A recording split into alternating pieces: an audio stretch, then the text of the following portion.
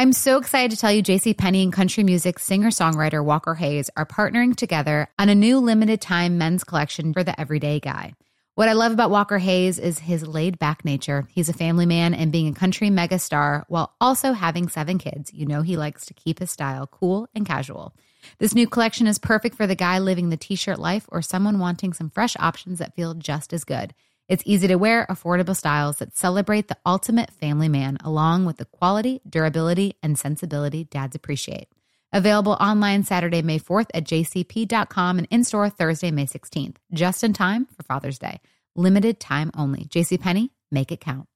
Looking to step up your Mother's Day flowers? The Home Depot has an idea. Let Mom's green thumb do some digging with colorful flowers, pots, and premium soils to bring out the most in her patios, walkways, and gardens. Right now, get Vigoro potting soil, just $8.97 for strong, healthy, vibrant plants indoors and outside. Shop our wide selection online and pick up your order in-store and give Mom the gift of a beautiful garden. Get Vigoro potting soil, just $8.97 at the Home Depot. How doers get more done. Trinity School of Natural Health can help you be part of the fast-growing health and wellness industry. With an education that empowers communities, Trinity grads can change lives by applying natural health principles and techniques in holistic practices or stores selling nourishing health products. Offering 19 online programs that fit your busy schedule, you'll get training to help turn your passion into a career. Enroll today at trinityschool.org. That's trinityschool.org.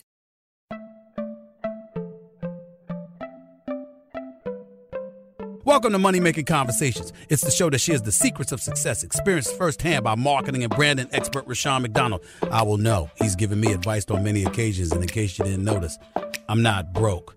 You know he'll be interviewing celebrity CEOs, entrepreneurs, and industry decision makers. It's what he likes to do. It's what he likes to share. Now it's time to hear from my man, Rushion McDonald. Money Making Conversations. Here we go.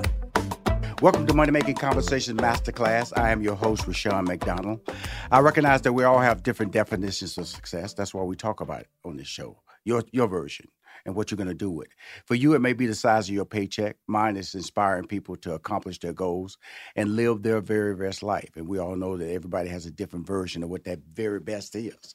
The conversation I have is to allow you to listen to other people's very best and their journeys to achieve their dreams. And always know about your dreams. They're always moving forward. And that's how you accomplish the ultimate prize is to live the life that you really want to live. I always tell people it's time to stop reading other people's success stories and start writing your own. People always talk about their gifts or their purpose or lead by faith or jumping out on faith. I say if you have a gift, lead with that gift. And don't let your friends, family, or coworkers stop you from planning or living your dreams. My guest is Alicia Wainwright. A little background on her. Haitian Jamaican, received a degree in botany at the University of Florida. She also worked in Panama for the Smithsonian. Now, she's an actress who currently stars on the hit Netflix series Raising Dion, which is trending, by the way. Season 2 officially on Netflix. The hit Netflix series is executive produced by Michael B. Jordan and Charles D. King, good friend of mine, and is based on the comic book series of the same name, Raising Dion. Raising Dion, a little background on the show, follows the story of Nicole, played by Alicia Wainwright, and her son, Dion, Josiah Young, after Dion starts to manifest several mysterious superhero-like abilities. If you saw the first season, she was tormented by that. You know, a lot of tears flowed for her in that first season, a lot of crime. 2 years later now, after defeating the Crooked Man, and he's back. Jason Ritter is back, but we won't reveal any details of how he's played out in the second season. Season 2 follows Dion as he continues honing his powers with the support of his mom and a new potential love interest that's introduced on the show. But please welcome to Money Making Conversation Masterclass, the incredibly talented, by the way, Alicia Wainwright. How you doing, Alicia? I'm doing very well. Thank you so much for that introduction. Well, you know, Alicia, I got to see you. I saw you on the first season, and everything's about growth and everything's about natural. But last night, you know, I got to see the finale last night. So it was just so happened this weekend. I was like, oh, it popped on my radar to start watching. And this interview wasn't even scheduled yet. And so I started watching it. And you are a natural. I don't know, you know, I won't say complimentary because I don't want to insult anybody out there acting, but there's a quality about your acting that really seems so conversational. Can we talk about that and talk about, because you started over here in science and now you're in acting. I started in math and now I'm into entertainment. Talk about that journey a little bit. And also, where did you hone your acting skills? Wow. Thank you. I would say that I think one of the benefits I have in my acting career is that it's not my first career. I was able to live a full life with, travel and kind of immersing myself in the science world. And along the way, I just learned a lot about life. I learned a lot about myself. And, some of my peers who were trained very classically in acting and theater, they have a different set of skills that can maybe give them a different range. But for me, the ability to be like very natural and authentic is probably one of my, I don't know, it's like the best I have to offer. It's incredible. But yeah, I would say that having, a life outside of entertainment has absolutely helped shape my skill set. Whereas a lot of my peers, they learn on the job, their life was kind of the career that they made for themselves. So they didn't get the chance to maybe travel for pleasure or, have outside interests beyond things that were completely focused on acting, if that makes sense. So where did the acting training come from for you?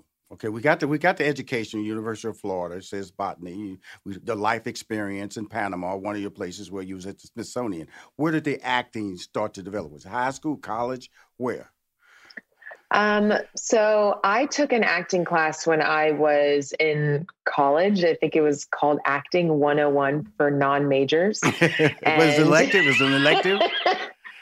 There was it's pretty much, it was an elective class that I took and the teacher thought I was really bad. And it didn't necessarily make me feel like this was something I could ever take seriously, but it was my first real attempt at is this something that I like? But I kind of got shot down. Right. And then later on when I ended up leaving the Smithsonian and leaving kind of my work as a scientist and moving on to actually wine. I thought I wanted to be a winemaker. And so I was living in Sonoma. I met a couple people who steered me towards an acting class in San Francisco at the time. Right. And so I started taking classes there for beginners and then quickly got a sense of the things that were making me seem very green. That I just didn't know because I didn't have the education in acting. But it was incredibly impactful to me and it helped give me a lot of the tools I use now whenever I approach, my work. Well, it's interesting because I'm just trying to get to the root of the acting, because you took that class, it was a disaster in college. And then you over here, you're about to venture into winemaking here, and then somehow you take this acting class in the San Francisco area. Was it always in the back of your mind, something as a child that you thought about doing? Because I would tell you, personally, I chose this career as a stand-up comedian, but I never thought about that at all in my life. It was just something I went to college, and it fell into my life, and I loved it. Even though I got the math degree, but after I worked at IBM a couple of years, I went, this is not what I want to do. From a creative standpoint, I realized I was boxed in. It feels like creatively, was that what drove you to acting? Okay. So when I was maybe 5, I was in a Publix grocery store and a woman had suggested to my mom to maybe take some pictures and put me into some kids modeling.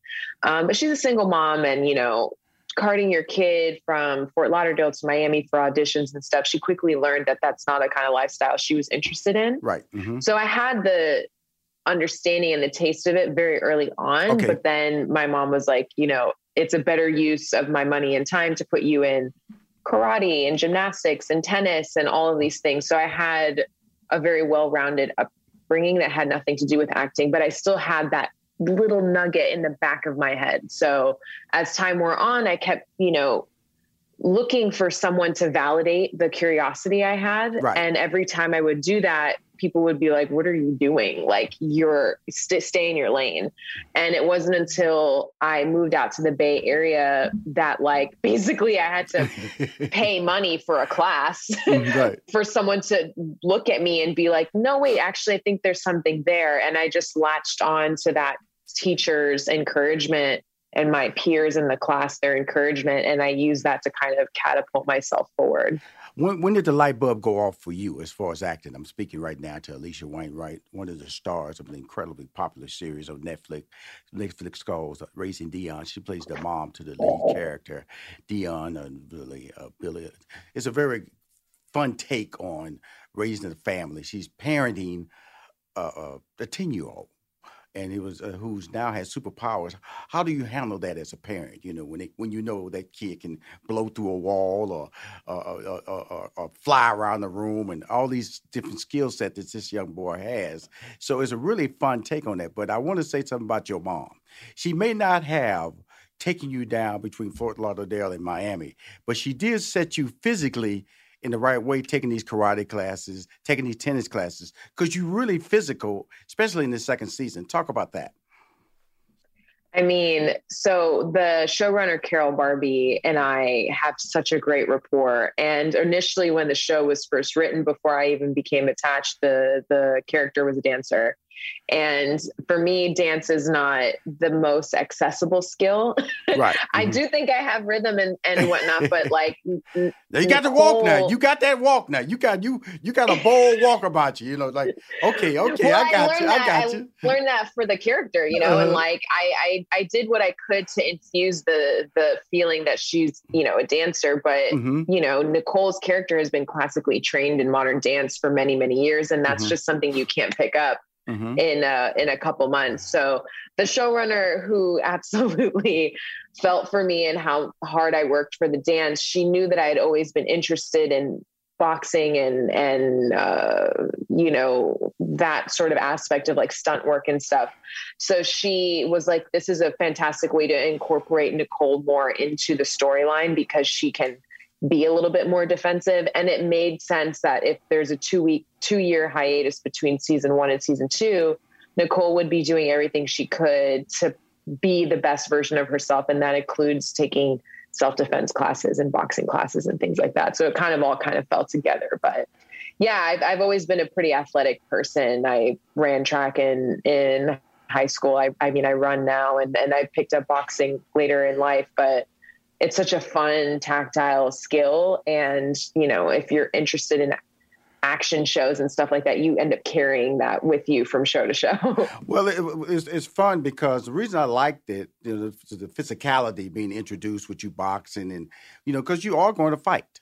And I always go, okay, where did you get that skill from? Where did that pop up from? Where did that ability to fend off people pop up from?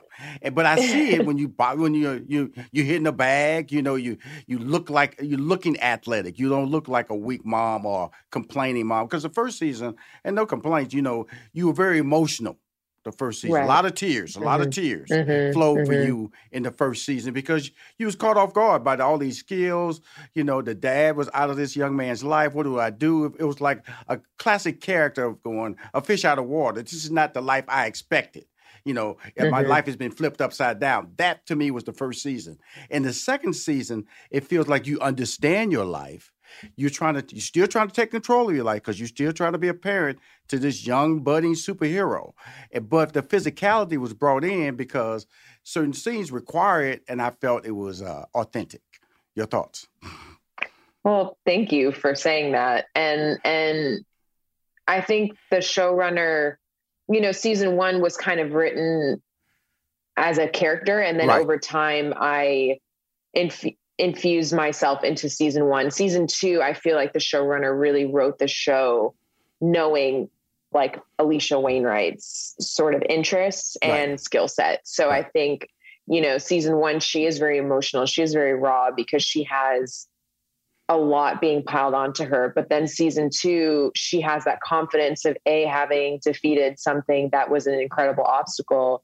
And then 2, her kid is living, he's thriving. And so is she. She has a job. She has disposable income. Like she's able to provide for her kid in a way that she wasn't even thinking she could do season 1. So, you know, in those 2 years, she's taken so much and made so much more out of it. And I think when, you know, you have that drive and you have that confidence, it's kind of the baseline for your success in life. And I think you see that at the beginning of season 2. We'll be right back with more Money Making Conversations Masterclass with Rushion McDonald. Now let's return to Money Making Conversations Masterclass with Rushion McDonald. Josiah Young, the young man who plays the role of Dion. Talk about him. I know he's not he's not part of this interview, but he's part of this interview.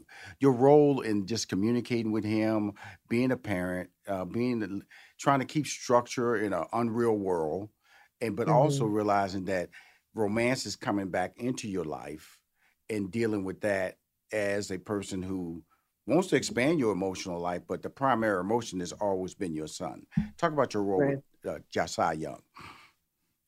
Well, I mean, Josiah, they found him, you know, they did a huge nationwide search for this character, and they found him, and he was so raw and so fresh. And I think as the years have gone on, it's been really beautiful to see him grow, and not only grow in his skills, but grow in his confidence and in his understanding of how the industry works.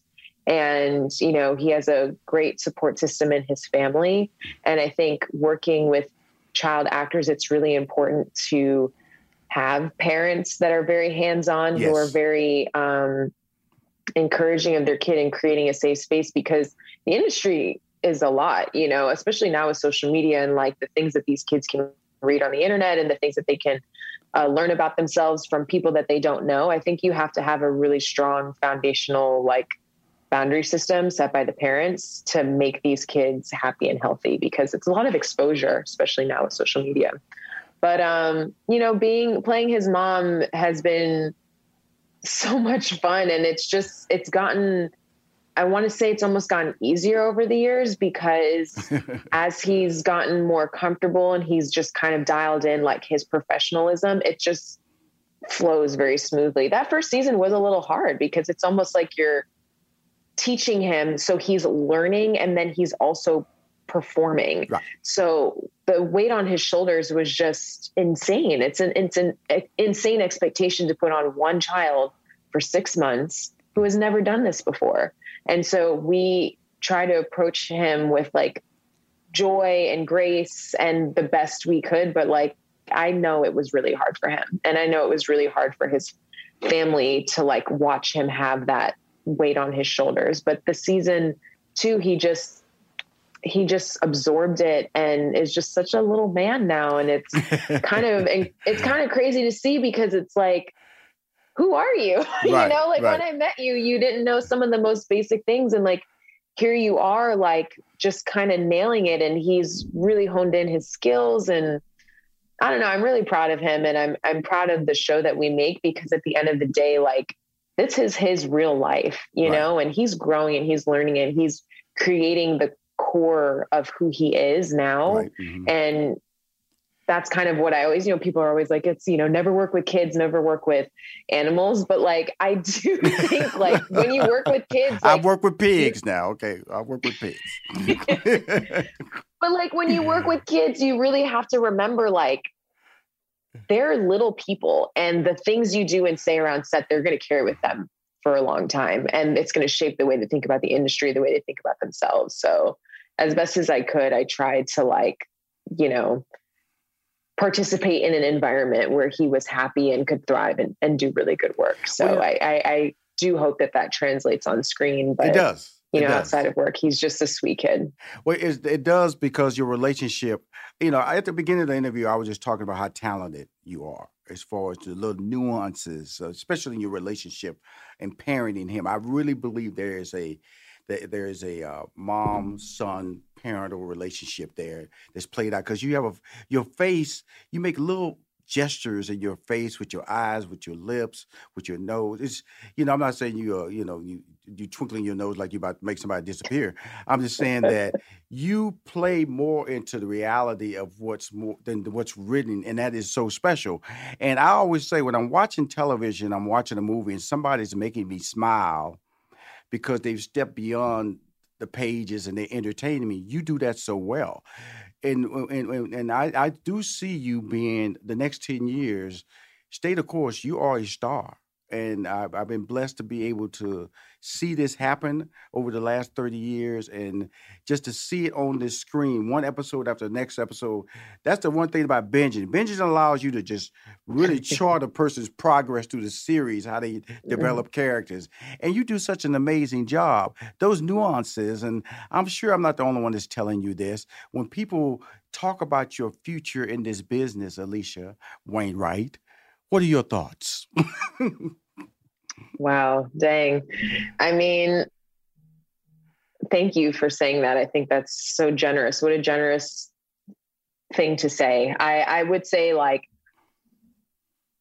putting your head down and doing the work and not doing your best to not let the no's make you feel like your dreams are not possible. I think as you climb up the ladder of roles and projects and things like that, it never gets easier. And there's always something higher than what you're doing. And I think I've learned that this feeling will always be there in my industry. And so if you don't stop and appreciate what's happening to you right now, your entire life will constantly be looking for the next rung of the ladder. And I try very hard to approach each day like it could go away. Right. And this could be the best it could ever get. So that being said, how do you make your time on set the most pleasurable? How do you form these connections? Because you might never see these people again. Maybe the show doesn't get renewed. Like, that's kind of how I approach my work, because I have seen careers ebb and flow. And, right. and if you can't just roll with it, but continue to do your best work, you could find yourself reflecting on your life and your career and feel like, I didn't really enjoy it. And I do feel like, I've had ups and downs in my career, but I ultimately am very passionate about what I do and I enjoy what I do. And I think if you keep doing that, you're successful. It's just inherent. And so, of course, I have big, lofty dreams for myself, but I can look at myself right now and feel very satisfied. Well, I'm very satisfied that you are a star. I'm very satisfied to say that and tell that to anybody who speaks. The second season on Netflix of Raising Dion only magnifies what I'm saying, because the opportunities we're gonna get past this pandemic, and I'm gonna just see one or two movies and releases, and your name just gonna be all over the Deadline and Variety. I see that, but I just want to talk about a couple of more characters in Raising Dion too. It's the second season, I call it. Is that Rome Flynn? He plays your love interest, Tevin, and then your older sister just camps herself into your life, player by player. She's so funny because I'm a big fan of her from Ballers, and when she walked through, that's my girl from Ballers. That's my girl.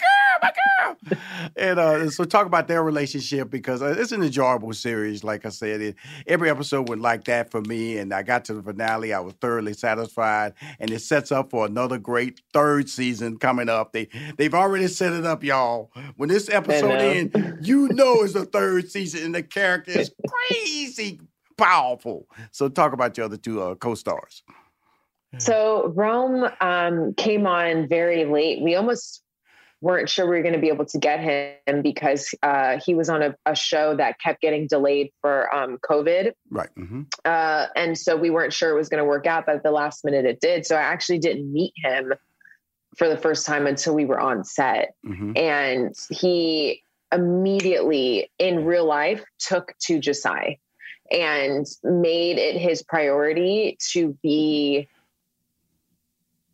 almost like a real life best friend, mentor to him. Mm-hmm. And so that, I think, so easily made him fit into not only the show's like outside experience with the cast, but also what you see on screen, because Nicole appreciates Tevin because of what he offers Dion and how much he cares about Dion. And I think like it just warmed my heart to see how much Rome really took to Josiah and like made it his priority to like spend time with him and play with him and be his friend. So Rome is a solid one for that and like really took that on. And I think it translates on screen. And I mean, Jasmine Simon, she is what we do on set is how we are outside of set. She's always, she's like a couple years older than me, but she just has always treated me like a big sister, with that big sister energy, and is like giving me a hard time all the time. And I think that, you know, she's teasing me in this way that only a sister can. And it just really comes on screen so perfectly for how we are in real life. Yeah, and I think what's fun about that is it feels very authentic. And we used the showrunner would joke that like she wants to make a mini series of just, you know, Nicole and her sister kikiing on the couch, you know, because we do get a lot of pleasure out of those scenes. Well, it's amazing. Like I said, the Raising Dion is season 2 on Netflix. 2 noteworthy executive producers on this series. Names you may know: Michael B. Jordan and the incredible producer, just an amazing African American guy, black guy, Charles D. King. How he just flipped the script on Hollywood and bringing tremendous black content to the screen. One of the leaders in bringing black content to the screen, and he's doing it big time. But he needs talent to do it big time. And he's found the brilliant young actress, because she's young, and because she has a lot of years in front of her, Alicia Wainwright. She's Haitian-Jamaican. She had a degree in botany at the University of Florida. She worked in Panama at the Smithsonian. Now she is a star in Hollywood. I want to thank you for coming on Money Making Conversation Masterclass, Alicia. I appreciate you so much. Thank you for taking the time. Great. If you want to see or hear any of my interviews, please go to moneymakingconversation.com. I'm Rushion McDonald. I am your host. We'll be right back with more Money Making Conversations Masterclass with Rushion McDonald. You are now tuned into the Money Making Conversations Minute of Inspiration with Rushion McDonald. Hi, I'm Rushion McDonald from Money Making Conversations with your daily Minute of Inspiration. This week I sat down with restaurateur, host of Fish, Grits, and Politics, founder and CEO of The Breakfast Club, Marcus Davis. We discussed the importance of trusting your vision even when it isn't clear to anyone but you. I wanted to be synonymous with the city. I wanted to be an ambassador, a reflection of my city. And I wanted the concept to be just as diverse. I would go into the bank with a business plan, and they would ask, who is your target audience? And they would try and drill me down on, no, you got to identify a target demographic. And I insisted that I didn't, that I wanted to do something different. I wanted the city of Houston to be reflected in the Breakfast Club. If you want to hear this full interview with Marcus Davis, it's available on moneymakingconversations.com. Now let's return to Money Making Conversations Masterclass with Rushion McDonald. Welcome to Money Making Conversations Masterclass. I am your host, Rushion McDonald. I recognize that we all have different definitions of success. For you, it may be the size of your paycheck. Mine is inspiring people to accomplish their goals and live their very best life. It's time to stop reading other people's success stories and start writing your own. People always talk about gifts and passions and purposes. If you have a gift, lead with your gift. And don't let your friends, family, or coworkers stop you from planning or living your dream. In a world that is increasingly dependent on technology, STEM, education is very important for the future of our kids and future jobs, and to have basic knowledge of the computer programming that is put forth to us every day via your phone, tech-related skills. Brothers Harold and Hans Van Cole, that's a great name, can talk organically about the experience of getting involved with the Limitless Initiative and the KIPR robot simulator project they're helping to spearhead. The organic story of how they were introduced to the Limitless and why they got involved with the project is pretty inspiring. Harold and Hans Van Cole are founders of their consulting company, HV Unlimited, where they work to help companies get into the gaming space. They're also leaders at Grab Games, a gaming company that creates entertainment in the VR or AR-enabled platforms, games in the virtual reality or augmented reality space. Harold is VP, creative at VP Creative at Grab Games, and Hans is COO at Grab Games. Please welcome to Money Making Conversation for the very first time. I might be robotic today after I finish with these guys. Harold and Hans Van Cole. How y'all doing, fellas? We're doing all right. Thanks for having us. Yeah, I'm talking to a couple of USC grads in the heart of Los Angeles. Down there, got a new football coach. I don't know. We're not going to dip too far with that, but just got to acknowledge that football may be back on the campus of the University of South Carolina. We were there during the glory years, so the Reggie Bush era. I know that's right. Well, so you remember when I'm just speaking off cuff the UT game, probably the greatest football game I've seen in college football. The UT USC game. It still hurts. Yeah, that was a brilliant game. This is a brilliant football game. If you're a fan of college football, it's a game you always will remember. But you guys, when I say your name, Harold and Hans, it's the Hans Van Cole. It sounds so European. I'm sure you've gotten that a lot, huh, fellas? Yeah, definitely. Always get asked like, "Oh, are you German?" or "How'd you get that name?" And they always get disappointed when I just tell them, "Yeah, my parents saw it in a baby book and they liked it." So, so Harold, how did you get your name then? What baby book they saw your name in? Listen, I'm assuming it's the same thing, but my name doesn't draw as many reactions as Hans does. So. But what does draw reaction is the fact that you guys are in the, we hear the word STEM being thrown out a lot. STEM, they say the America is falling backwards or behind in the STEM educational platforms. And especially when you minorities or people of color, the STEM education platform almost becomes non-existent. And then we had the pandemic jump all over us and turn into virtual living, which means that you have to have some clear understanding of computer or how to use your phone for your child to be educated. And we all know that the footprint for internet is not always available for people of color. So when I say those, Harold, those things, what saddens you the most about what has happened to the minority community the last 2 years with the pandemic tied to education?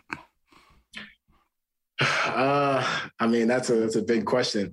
I think, there's already a bit of a divide in terms of educational opportunities and kind of what kids have access to. Right. When I first showed up in high school, I was meeting all these people. It was the first time that I'd really gotten exposed to a lot of people outside of my immediate area. And they're starting in Spanish 2 and, advanced algebra and all these things. And I'm like, man, you guys had those classes at your school? Right. And, they had music classes and different languages and, computer courses and all that stuff. And, it starts so early that those diverging paths, and seeing that there's just different opportunities at different schools, right, can really set people way ahead or start people, behind the starting blocks. And so when you look at that as a basis, the pandemic only made it worse. Right. You have these situations where, I think some 80% of kids, at or below the poverty line, couldn't even regularly attend their remote classes. Right. Because, there's situations at home and different things going on. And, the school was a place where, one, you knew where your kids were going to be. And two, you had people really guiding what it was that they were doing. And so, the pandemic just kind of widened that because now you're bringing in, what, like you mentioned, what internet do they have access to? What hardware do they have access to? And so you started to see a lot of programs start to come up to try to get hardware into the hands of kids, try to give families, better internet access, cheaper internet access, because unfortunately, economic factors really play into the barriers that that kids have for education. And, you know, we don't think that should be the case. So the pandemic just kind of widened a gap that kind of already existed. Now, the gap, when you talk about it, Hans, when you start talking about VR, which is virtual reality and augmented reality, you know, that's if you're not even on the plane of 2 + 2 is 4 = 4, then the distance is even more amazing, because what you're talking about is what we're seeing basically in the Marvel movies. You know, they're bringing that life. You know, walking into a store and you see a dinosaur standing over you. Because I was fortunate with a contract I had with the Air National Guard to get into the augmented. And it's really there's a 3D world that really exists. And I know there's some type of programming now where I was working with this guy. He was in London, and then on my cell phone, you know, I was able to appear like he was on my front step with me talking. That's how advanced this programming is getting. It's almost getting to a version of teleporting somebody. It was almost like I teleported him from London to my front step, and on my phone, he was sitting right next to me on the sofa on my front step. So how can we catch up, or are we fighting a game that we won't catch up with, Hans? I think it all starts at really establishing the knowledge set from a core level with the kids that are coming up and the people that are in high school and going to college. I think the main piece with all of this technology that's you know, blowing us away daily is, at its core, it's a programming language or some set of rules that apply across these different technology areas. So I think more and more people need to understand how critical it is to learn these skills, because technology is not going away. Right.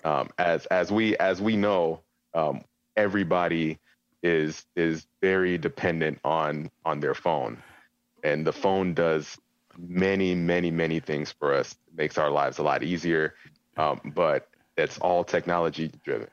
Well, you know, it's interesting because, you know, I'm old school. I go back to the Fortran and the Pascal programming days. Yeah. I'm like a dinosaur when I was back there programming versus what they're doing today. Hans, when you look at augmented reality programming, what has blown you away the most about that? What have you seen out that you can tell or people who are watching this or people who are listening to this about the future of augmented and why that is so powerful? Well, I mean, just in the name itself, it's something that's meant to improve your already existing reality. Right. So there's a lot of different projects that we've worked on, a lot of which haven't been released or that we can't talk about in detail. Oh, really? We're going to have one of them conversations there, huh? We can't talk about it in detail. Hey, man, Harold, can you talk, though, Harold? Can you talk? Because Hans just said he can't talk in detail. I'll give a little something. Okay, thank you, brother. Thank you. So, I mean, but, you know, so one of the projects that we've worked on was with the NBA.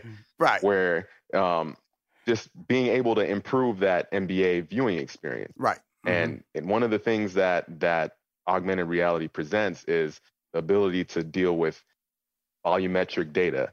So what you were referring to earlier about having a meeting with somebody in London that seemingly was right next to you, you know, that was most likely a volumetric capture. But imagine being able to do that with a tennis match or an NBA game, where on your tabletop you can see the entire court of a Lakers game, and all the players are doing their highlights and everything right in front of you. And it's a completely different viewing experience.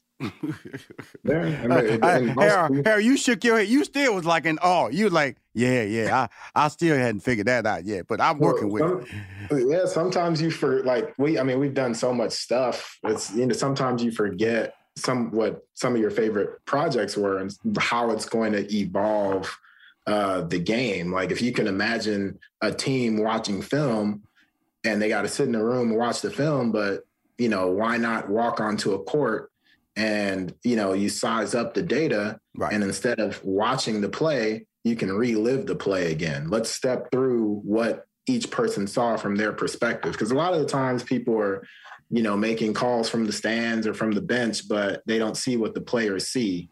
And you can go through frame by frame from that player's perspective and just stand there and watch how a play is developing. That could kind of change the game. But when you start to see, we all know how big sports are. And leagues like the NBA are some of the most forward thinking in the world. But, there's always people behind the scenes bringing this technology forth. And so, like Hans was saying, it all starts with exposure. Right. Who's going to be leading that charge? And like you said, like you were talking about Fortran and dealing with those languages, and we were doing C and C++ and, React and all this new stuff. But, we had to learn it in our later years. Imagine what it would be like if a kid grows up with it. Right. It's no different than when kids started to grow up with basketball. And now we're having these generational talents that develop the skill over time. The same thing can happen with programming and learning these languages, because, when these kids were taught the game, nobody expected them to evolve the game the way they did. And when kids grow up with this coding and they start to bring their flavor to it, like we do, that's what's going to be exciting. And that's what's really going to drive the technology forward. And also, elevate our involvement in it, because the wait is over. The Chi is back on Paramount Plus, and the stakes have never been higher. Everything changes on the South Side when a new threat comes to power in the Showtime original series from Emmy winner Lena Waithe. Battle lines will be drawn, alliances will shift, and danger lies around every corner, leaving everyone to wonder who they can trust. Visit ParamountPlus.com/The Chi to get a 50% discount off the Paramount Plus with Showtime annual plan. Offer ends July 14th. Subscription auto-renews. Restrictions apply. AI might be the most important new computer technology ever. It's storming every industry, and literally billions of dollars are being invested. So buckle up. The problem is that AI needs a lot of speed and processing power. So how do you compete without costs spiraling out of control? It's time to upgrade to the next generation of the cloud. Oracle Cloud Infrastructure, or OCI. OCI is a single platform for your infrastructure, database, application development, and AI needs. OCI has 4 to 8 times the bandwidth of other clouds, offers one consistent price instead of variable regional pricing, and of course, nobody does data better than Oracle. So now you can train your AI models at twice the speed and less than half the cost of other clouds. If you want to do more and spend less like Uber, 8x8, and Databricks Mosaic, take a free test drive of OCI at oracle.com/strategic. That's oracle.com/strategic. Oracle.com/strategic. Hey everyone, it's Ted from Consumer Cellular, the guy in the orange sweater, and this is your wake-up call. If you're paying too much for wireless service, you don't have to keep having that nightmare. Consumer Cellular has the same fast, reliable coverage as the leading carriers for up to half the cost. So why keep spending more than you have to? Seriously, wake up and call 1-888-FREEDOM or visit consumercellular.com. Savings based on cost of Consumer Cellular single line 1, 5, and 10 gig data plans with unlimited talk and text compared to lowest cost single line postpaid unlimited talk, text, and data plans offered by T-Mobile and Verizon January 2024. Consume it, and but we're not creating it as much as we should be. Right. Really interesting. When early in my college life, I was really into computer science, and I eventually got my degree in mathematics. Physics had something to do with that. I just couldn't get past physics, guys. Physics was like a real problem. Physical thing, yeah. Physics. I could not get to that. The train leaves at 1:00. And the other train leaves north at 2:00, what time they arrive. I could never get that exact arrival time. So I will admit publicly, I got 1 F on my transcript. It was physics. Then I realized, something, get out of that. Math. I went through calculus 1, 2, and 3 without a book. So I do math. I was over there fiddling around with something I shouldn't be fiddling around with. But one thing I did enjoy about computer science was that it was like birthing life, because you're taking an idea and you can animate it, you can redirect it, you can create with it. That was the most enjoyable part of that. The thing about it, when I look at young kids, they look at entertainers, they see dollars, they see big houses. I look at athletes, they see dollars, they big houses. They don't see the injuries to the athletes, or the athletes who don't make it to the dollars and the big houses. So I had to ask this question: is there money to be made in what you guys are doing? Very much so. Oh, absolutely. I think it's one of those things where we call it quiet money a lot of the times, right? Because when we're going to meetings and we're meeting people that are behind the scenes at a Facebook or a Google, like those people aren't as forward facing as athletes and entertainers, right? But those are the people that are enabling the athletes and entertainers, right, to kind of put themselves out there. Like one of the biggest revelations that we would try to tell people is just like, hey, have you ever heard of a company called AWS, Amazon Web Service? Right. And I think just recently they started doing commercials for the first time. Right. For the longest time, people that aren't in tech didn't really know what they were. But those guys basically control, what is it, Harold? About 60 or 70% of all the websites that control mine. They control mine, okay? Yeah, it's definitely up there. As well as my email blast, okay? As well as my email blast, okay? Yeah, but like you said, those are the people behind the scenes, right? Like, there's no knock on sports and entertainment, but I had a teacher in high school that used to always tell us more people get struck by lightning every year than make it to the NBA, right? And so you're talking about 0.1001% right. of everyone who plays basketball can make it to that pinnacle level. I'm gonna tell you, I don't really like that comparison. I don't want to get struck by lightning. I don't want to be that one. I understand it. That's a painful way to realize you can't accomplish your NBA goal. But you can always say, like, I've never known anyone that got struck by lightning, right. And that kind of puts it in perspective. Right. Like, you don't even know someone who knows somebody who's gotten struck by lightning. Right. And so, but a lot of the times that's kind of what's fed to our communities, because that's what they see. It's part of the persona of an entertainer or an athlete to show that stuff. It's part of the character. It's part of, what they have to sell, and that's all cool. I mean, I have a crazy sneaker collection. I love this stuff. There's artistry in it. There's all this stuff, and people kind of bring their style to it. But, the most outwardly facing tech person that we have right now is probably Elon Musk. Right. Because he sort of understands. And he smoked weed. And he openly smoked weed.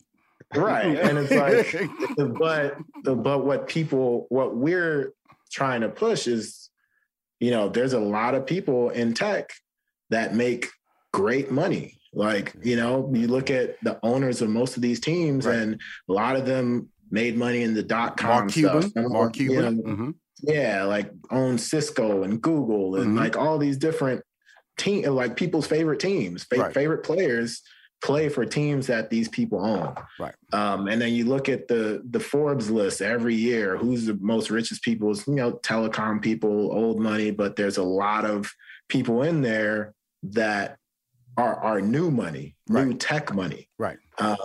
And so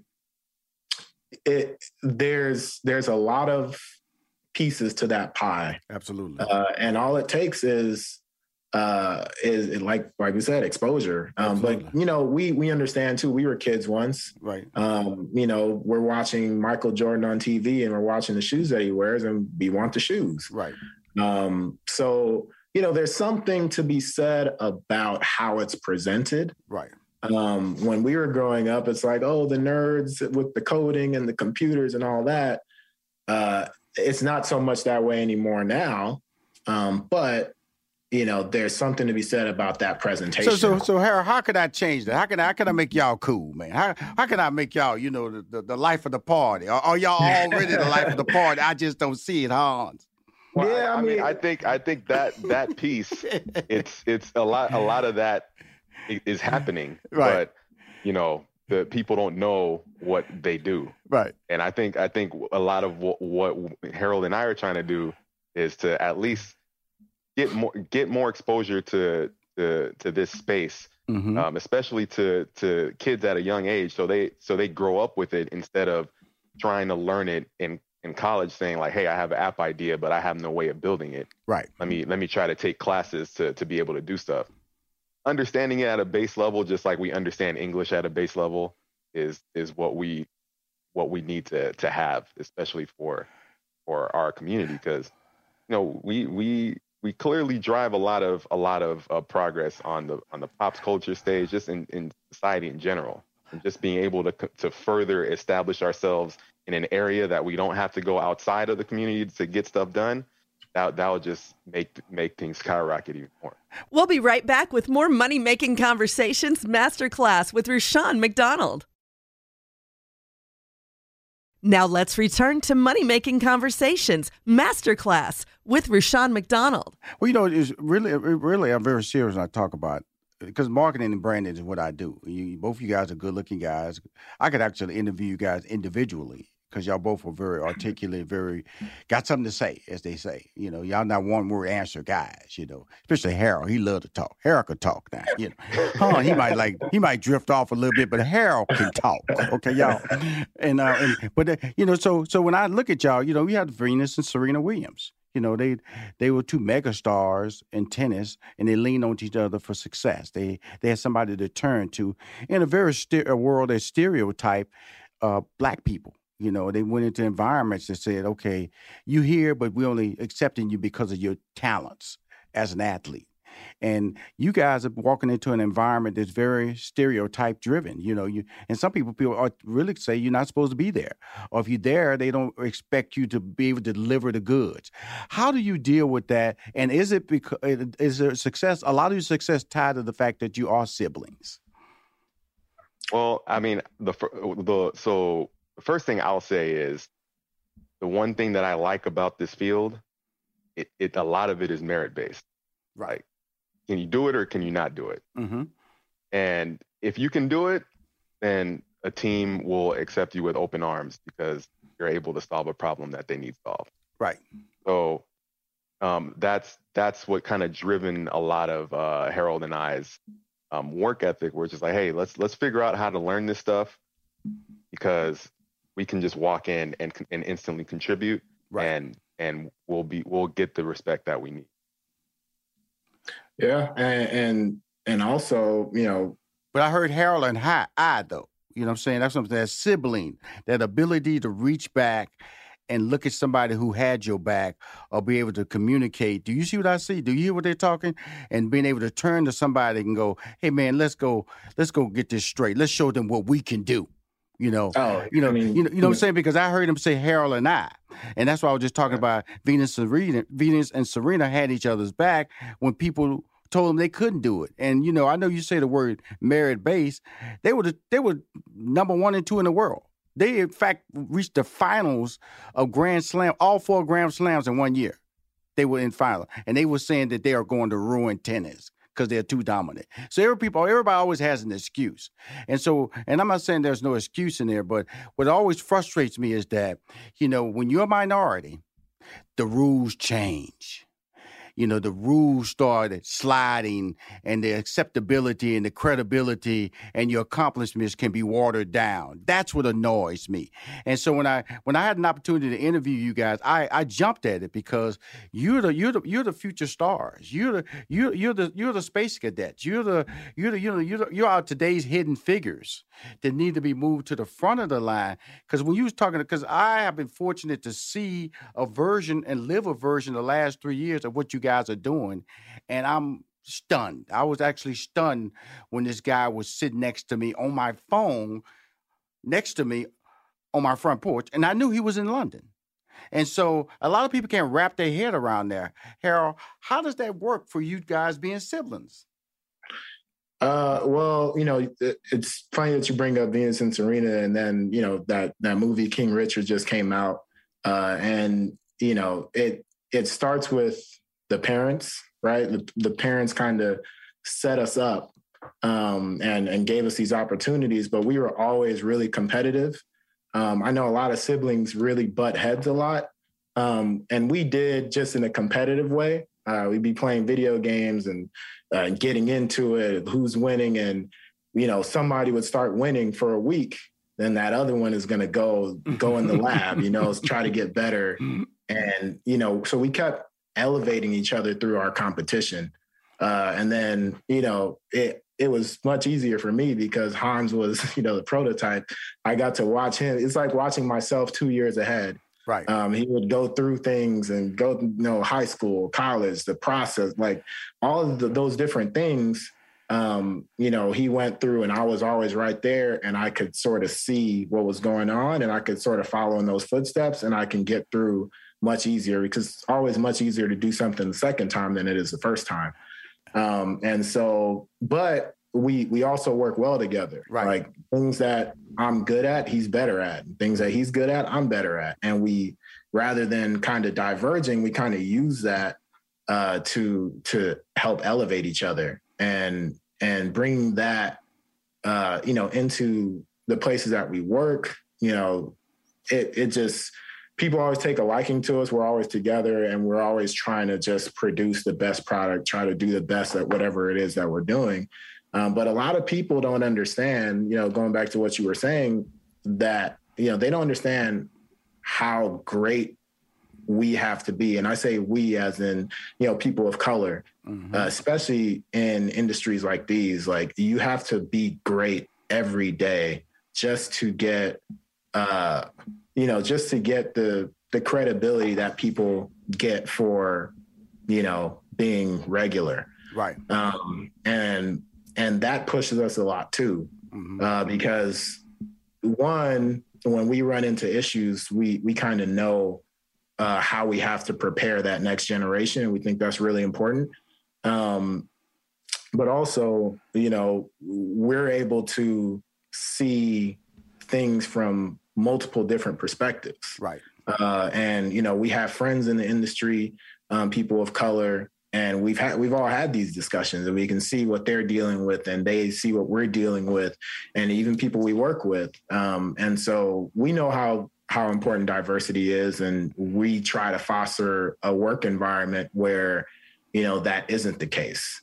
So when you have a person of color at a company that's a COO, and you have, people all throughout the structure, because getting people of color into these companies is the one thing, but how far up do they go? Right. And so that's been a mission of ours, and we've had the full support of, our CEO, our board, and they give us the opportunity to just do what we do, but also to help bring others up as well. Right. And so, that's constantly the mission, is to kind of expose that. And when people see us as a team, one, they're always surprised that brothers can work so well together, but also it's just another person that made it, right? That's doing what it is that we do. And we can spread our wings further that way, rather than trying to hold each other back. Wow. I'm talking to Harold and Hans. They're I want to say two dominant voices in the augmented world and also the virtual reality world. Hey guys, I just want to say, man, this interview it's a good interview for me, but I got to bring y'all back individually because of the fact that y'all stories are just as uniquely as the pairing of you guys being siblings, because your journeys are different. Like I said, 2 years separate you, but it also tells a different tale of how you approach this whole world, but the join at the hip thing, that sibling thing is powerful, man. And don't let nobody break it. But more importantly, I'm just happy you guys took the time to come on Money Making Conversation Masterclass, because what y'all doing is something that I've lived all my life. Sometimes when I tell people I have a math degree, if I tell people I got a math degree today, they go, whoa. So I know what I've accomplished in my past still carries a lot of weight 40 years later. And so, and with that being said, you guys are in the middle of it. My daughter, she's her degree is going to be in game design, so I'm gonna get to watch her venture into your world, and also get her to hopefully become a star in your world, because she know Daddy don't play the stereotype game. You know, I'm a break through the glass ceiling type guy. I do it through diplomacy. But I do it through also being organized and have a plan of action. You guys have done it with your plan of action. I want to thank y'all for coming on Money Making Conversation, man. Y'all incredible, by the way. Yeah, and you know, it's cool that you say that too. There's a lot of people that we've dealt with. You mentioned Kipper and Limitless at the beginning of the show, and that's kind of what started to drive this mission even more. You know, we were showing we got called in to show some kids some virtual reality stuff, some of the games that we were working on. And we walked in and we see a team of kids, you know, in this Limitless program, and they're all coding. And I'm talking like second grade, third grade, fourth grade, right? And they're coding, and, you know, we were learning about these kids. And we were more amazed by them than they were by us. And we're watching these kids. They've been entering these robotics competitions, getting better every year. And they're using this, the Kipper curriculum. And we're like, yo, how do we get this to more people? Right. You know? And so we started working with them to build this robot simulator that can teach a kid how to code without being in a classroom. Right. We know kids are playing video games. You say your daughter's into game design. I'm pretty sure she plays video games. Absolutely. And if that's what's getting kids involved, right, then we're like, how can we pull in this curriculum, you know, put the medicine in with the candy, and teach them how to code with something that they want to do anyway. So now we're not chasing them to go into a classroom. You know, we're saying, hey, just play this game, you know, play with your friends, play online, go through these missions, go through these challenges, go through the story. And before they know it, they're solving problems coding. Right. And so this robot simulator that we're working on, that we're raising money for, we think, and it's specifically targeted, you know, to people of color, inner city kids. You know, reducing that barrier to entry so that people understand, like, hey, this is going to be like a second language to them. Just like social media, like kids growing up with social media, they can run circles around older people trying to be on social media, right? So if we can get this simulator into these schools, into people's hands, and have kids go through this curriculum without necessarily realizing they're going through a tried and true curriculum, then we feel like we can start to plant the seeds in our communities, and kids are going to, you know, grow these skills and really start to increase our power in this industry, our presence in this industry. Absolutely. And so, you know, if we can get more kids in tech, more kids in video games, then we'll be able to tell our stories and create the tech of the future. So, you know, when we still read about, oh, you watch this stream, or you watch certain things, or you do certain things, like, oh, that was co-created by a Black person, or that was created by this person, like you said, the hidden figures. Right. And hey, Harold, are you just gonna let Han talk, man? You talk for 3 straight minutes. I told he could talk, boy, and he about to go on. He about to go on, but I appreciate it. I gotta bring y'all by separately. Han, I want you to you wanted to say a couple of things, because Harold, that motivation and inspiration. Let me tell you something, man. I graduated from high school in 1976. Okay, and so it took me 7 years to graduate from college because I didn't know what I wanted to do. When I look at my daughter in game design, she doesn't listen to the music I listen to. She can care less about dancing. She can care less about being social. She's focused. She can care less about walking around in tailored clothes. You know what I'm saying? She her phone works. She got a Surface. She got an iPhone. She got a laptop that she does all her game design, and she has a MacBook. So she got all the tech. So she's happy as she can be because she can do an edit and everything. But the number one thing that when you look at these things, Hans, when you realize that you stepped out into a world that was so different than what was expected of you, what makes you smile? I mean, just being able to enjoy like what you're doing. Like at the core of all of this right now, it's like I grew up playing games. I love playing games. It's an escape, but it's also an avenue for learning problem solving, improving yourself, keeping your mind sharp. And I think it's getting to the point where more and more of the mainstream is realizing the benefits of that kind of interaction. And the fact that we can use that as a way to teach people at a younger age that there's value in this, and that it can be valuable from a fun standpoint and it can be valuable from a career standpoint. Being able to go to work and enjoy what you do and be able to share that with people on a grand scale, it's just exciting. And just being able to take the work hat off and then still enjoy that piece, right? From a just I'm just relaxing and just want to escape for a bit, right? It's great. Guys, I'm talking to, if you want to put a sports comparison, I'm talking to the Michael Jordan and LeBron of what they do. Just put the right hats on it. Because, see, as I wrap up, I hate when I meet people like these two guys, they say, we were just playing video games. I'm just doing what I love. I'm going to tell you something. I could play video games, but it reached the point where my skill set, love wasn't going to keep it going. I just had the skill set, and I didn't have it. So I always have to push people back like you two and let y'all know how brilliant y'all are and how different y'all are. Y'all can be in awe because at a young age, you're seeing, what if I could have done that at their age? What I could have been at my age. That's the awe part that y'all are. But what's making it possible is that they can see y'all end results now. See, I didn't have an end results like you guys when I was playing games. I didn't have a Hans and a Harold to go, man, I can be like those two guys. Look at them. Wow, they look just like me. So know that when I say that, I don't say that in a joking manner. I'm just labeling y'all correctly, man. When you stand out in the field that separates you, when I look at that, I look at LeBron on that Tonal commercial.